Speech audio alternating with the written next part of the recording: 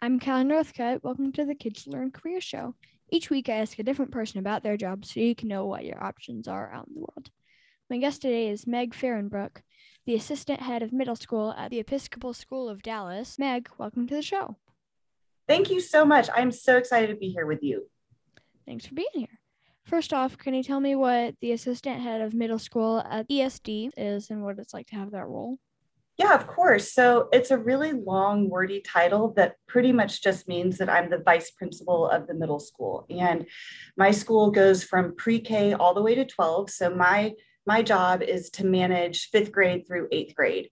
And having my role as a vice principal means that I'm in charge of making the schedule for every student and every teacher. My job is to make sure we've got really fun clubs going for students to engage in fun activities before or after school. I do a lot of work with teachers and helping them manage their classrooms if like little issues pop up. And then another part of my job that can sound not so fun is when students make mistakes, they usually end up in my office so I have to deal with the discipline part and holding students accountable to the rules that we have and making sure that we're holding them to our standards and then issuing consequences. That's not always fun. So what kinds of things do you actually do day to day at work? One of the things I love about my job is that it is so different every single day. So I am usually up and about walking around in the morning, greeting students, hanging out with students. We have a breakfast hall where they can eat breakfast. And so I will go and hang out with them. Throughout the day, I will go visit with teachers. I might have meetings with different parts of how we run our school. I teach a class, so I'm always in the classroom teaching one period a day.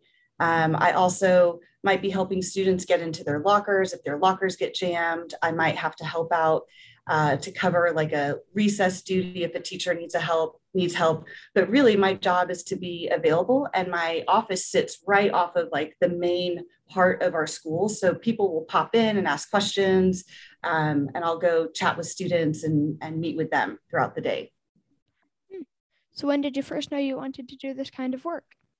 So I've always been a teacher. I've been working at ESD this is year number 17. And I never thought I wanted to go into what teachers call administration. So my job as an administrator, never thought I wanted to do that.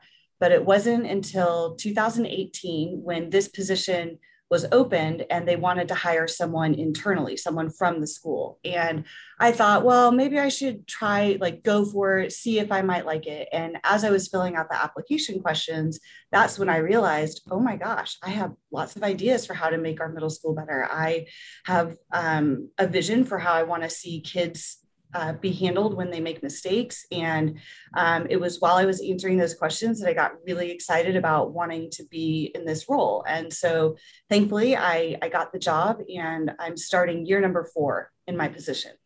Wow. That's a while. It is. But it's been a crazy 4 years because we've had the shutdown. Last year we had a really different experience because of COVID. So it's certainly been I've had to be very flexible. Yeah, I was doing homeschool last year. It was just, Yeah, it's really hard. It was a lot different. It is. And were you doing school online, like doing classes online? No, I was just doing homeschool. I actually used this thing called Notion.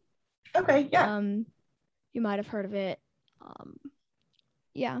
The only nice part about it was I had tons of free time with only like 4 hours of work a day.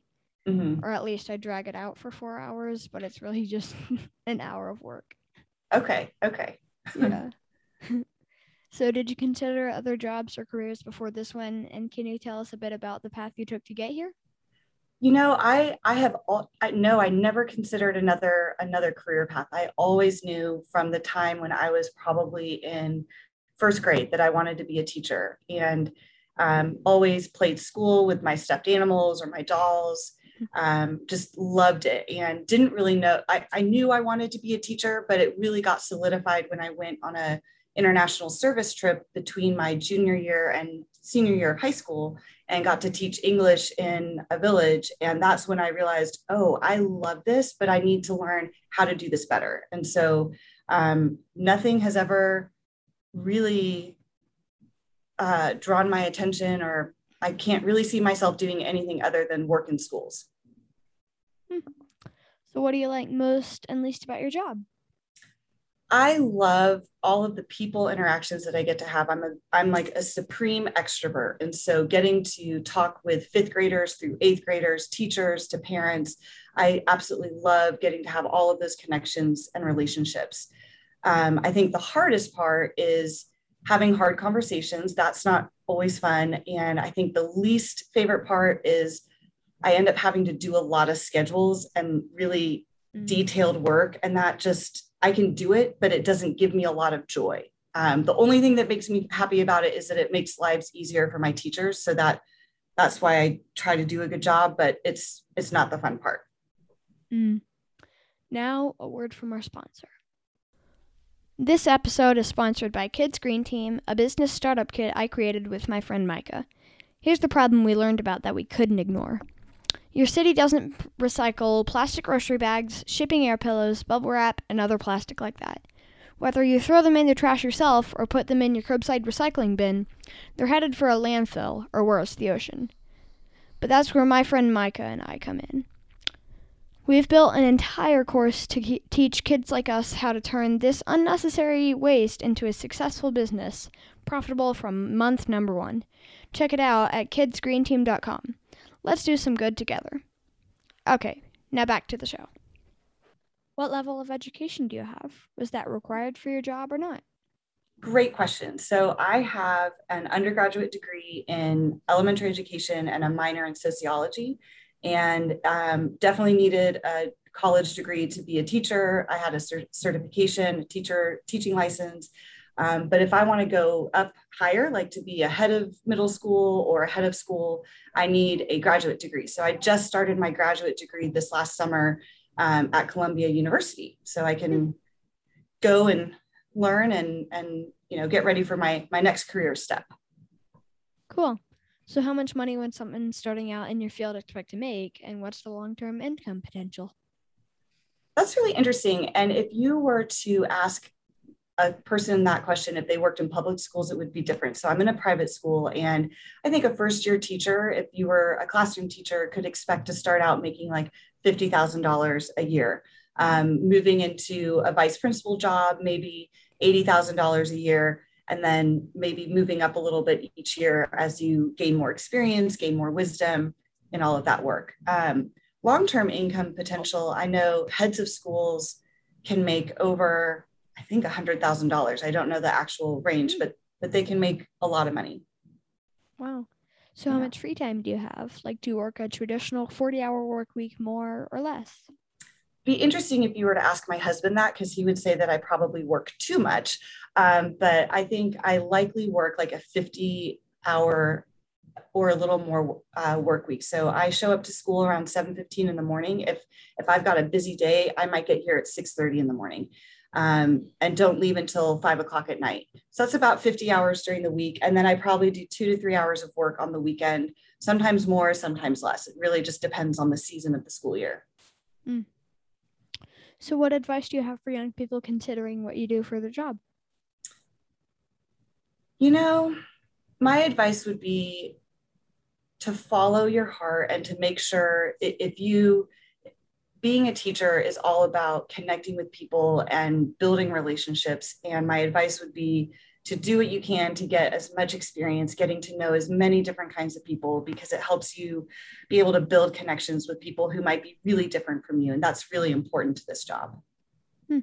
So this one is borrowed from Tim Ferriss, a best-selling author and one of the top podcasters in the world. What is one of the best or most worthwhile investments you've ever made?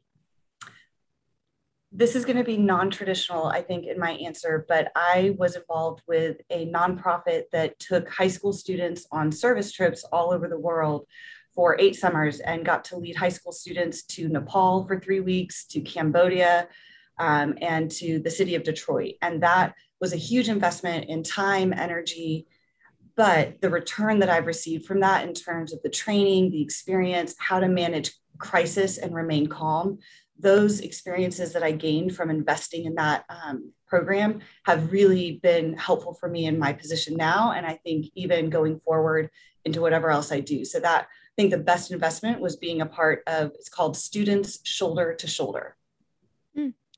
So was there a time in your life where you felt like you completely failed at something, but it ended up helping later on in life?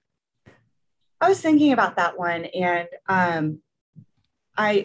there's a lot of history behind it, but I did after getting my new position as the vice principal, the principal job came up and I applied for that. My boss, who had been the principal, was leaving to take a new job. And I was very new to my position, didn't have a lot of experience, but I went ahead and applied for the promotion and I didn't get it. And it was so disappointing, really sad. And I felt like, what could I have done more to have gotten this job? And in talking with my head of school, who told me that I wasn't getting it, he said, look, you just need more experience in your current position. And so as I've thought about it, I am really thankful that I did not become the head of middle school at that point. I have so much more still to learn, and I've learned a lot from my new boss. And it was a good moment of putting myself out there and being vulnerable, and a really good moment of realizing I need the experience to be able to step into the next level of leadership.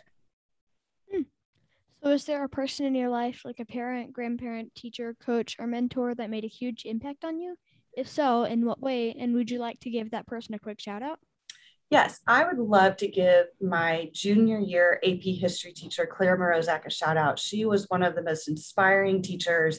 She cared about us as students, pushed us really hard, challenged us, and didn't accept anything but the best of our motivation. And she just showed me what it meant to be a good teacher. And the best thing is I get to work with her now, and I actually got to teach a class with her. And it was really special to get to teach alongside of a teacher that has impacted me and shown me what a good teacher is.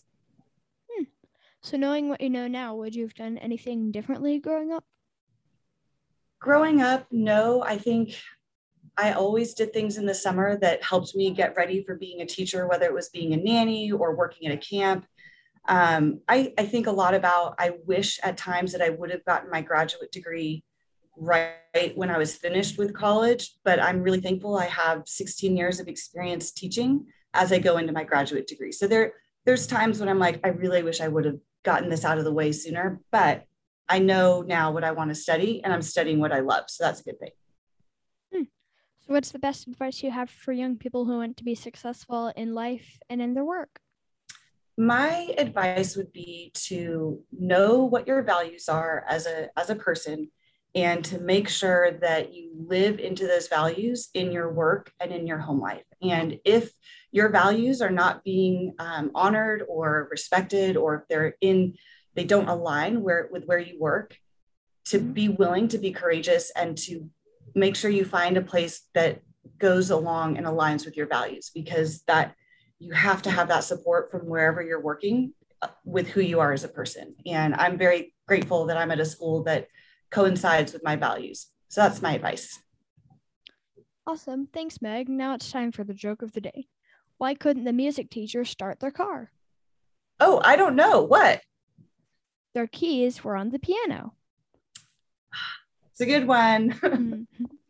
Thanks again for joining us on the Kids Learn Career Show. Don't forget to subscribe to the show and tell your friends. See you next time.